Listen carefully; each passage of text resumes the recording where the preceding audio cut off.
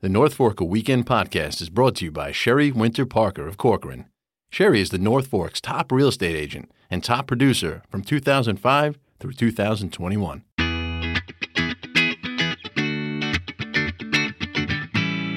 Hello again, everyone, and welcome to another episode of the North Forker podcast. I am Grant Parpan. I'm joined once again by Michelina DeFont. How you doing, Michelina? Hey, Grant. I'm great. How are you? I am doing just great, and we are talking about events again this week. There's a good amount going on. You know, it's not quite Easter week, but we're getting into that season. We have some things related to that, other things that are just plain spring, and things that are just fun and really exciting. And I think the first thing that you're talking about is something that is very important. I think so too. Important and delicious. So this weekend on Friday, the 8th at Cooperage Inn at 7 o'clock is the release party for the 2022 Lady Brewster's special beverage that they craft. This is a collaboration between some of the lady brewers on the North Fork. And this specific one is called Give Me a Smile. Proceeds $2 each from every single tasting pour is then given and donated to The Retreat, which is a domestic violence organization. This beverage is a blackberry lime IPA with a pink peppercorn. Sounds pretty amazing. Obviously, it goes to a great cause as well. So definitely head over to Cooperage Inn on Friday. And also then all 9 participating breweries, so the ones that are involved in making this great beer, Eastern Front Brewery, Long Ireland, North Fork Brewing Co., Baconic Bay Brewing, Greenport Harbor, James Sport Farm Brewery, Twin Fork, Uber Geek, oh my goodness, that's lots there, and Trade Winds too. They are going to be releasing on Saturday the 9th with $2 off again from every pour, and $1 off every $17 4-pack will be donated as well. So definitely great. Yeah, I'm excited. When I read that article, I was like, I really want to try this beer and support this cause. Yes. Also on Saturday, April 9th, the same day that those beers come out, maybe you could pick up do a growler fill after you attend this event at Downs Farm Preserve. It is a insect pollinators discussion from Promised Land Apiaries. That's Chris Kelly, who we've written many, many times about, master beekeeper on the North Fork, who is giving a workshop at Downs Farm Preserve at 9 a.m. till 10:30, and it's being brought to you by Group for the East End. They'll be talking about insect pollinators. To register for the workshop, you can do so online. You can also email Tara Lynn Reynolds at treynolds@eastendenvironment.org if you have any questions about the event. But it's that time of year if you're interested in getting into beekeeping. We still haven't made that. I think that's the next thing for my wife to get into. Yeah, it's a great thing. Notice how I said my wife, not me. I'm not doing anything with it. Yeah. Yes, made that clear for sure. It's definitely fun to do. And even if you don't want to get into beekeeping, it's great. Chris will be able to talk to folks at Downs Farm this weekend about just ways to make the local bees happy in your yard. So definitely a good one to do. Absolutely. Something that I saw that this is a bit of a tease now, I have to admit. So Cutchogue Diner at dusk is having their second pop-up dinner. It's a pop-up supper experience where chefs kind of come to you with this amazing menu. You get to do something a bit different since Cutchogue Diner typically is not open at nighttime. This one's on Saturday, April 9th. The guest chef is Sammy Sabile of North Fork Shack. However, it's sold out. Sorry, everyone. I know that was not very nice. You're lucky I'm not reading you the menu because it really did sound very good.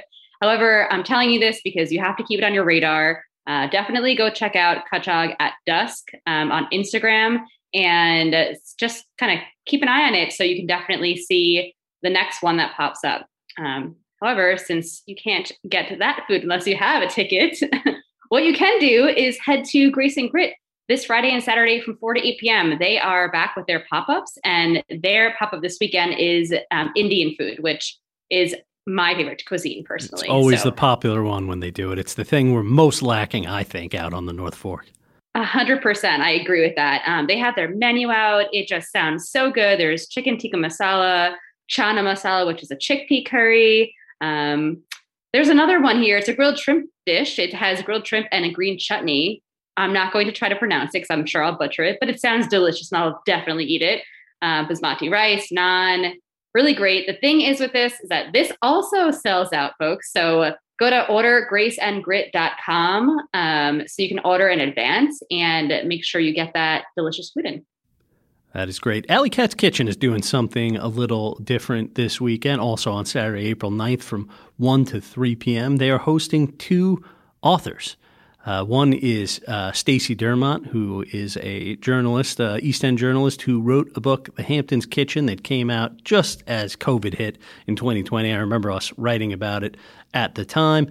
And also North Fork resident Stephanie Villani is going to be there signing copies of her book, Fisherman's Wife. And I just thought this was a cool thing to check out. You can go there and enjoy some of Alley Cat's Kitchen's delicious baked goods, but also meet these authors and support these local books while you're there. I just thought that was a cool little different event for an eatery to have going on. That's going on again Saturday from 1 to 3 p.m. Something else that is happening, it's starting actually on Friday and running through Easter Sunday on April 17th.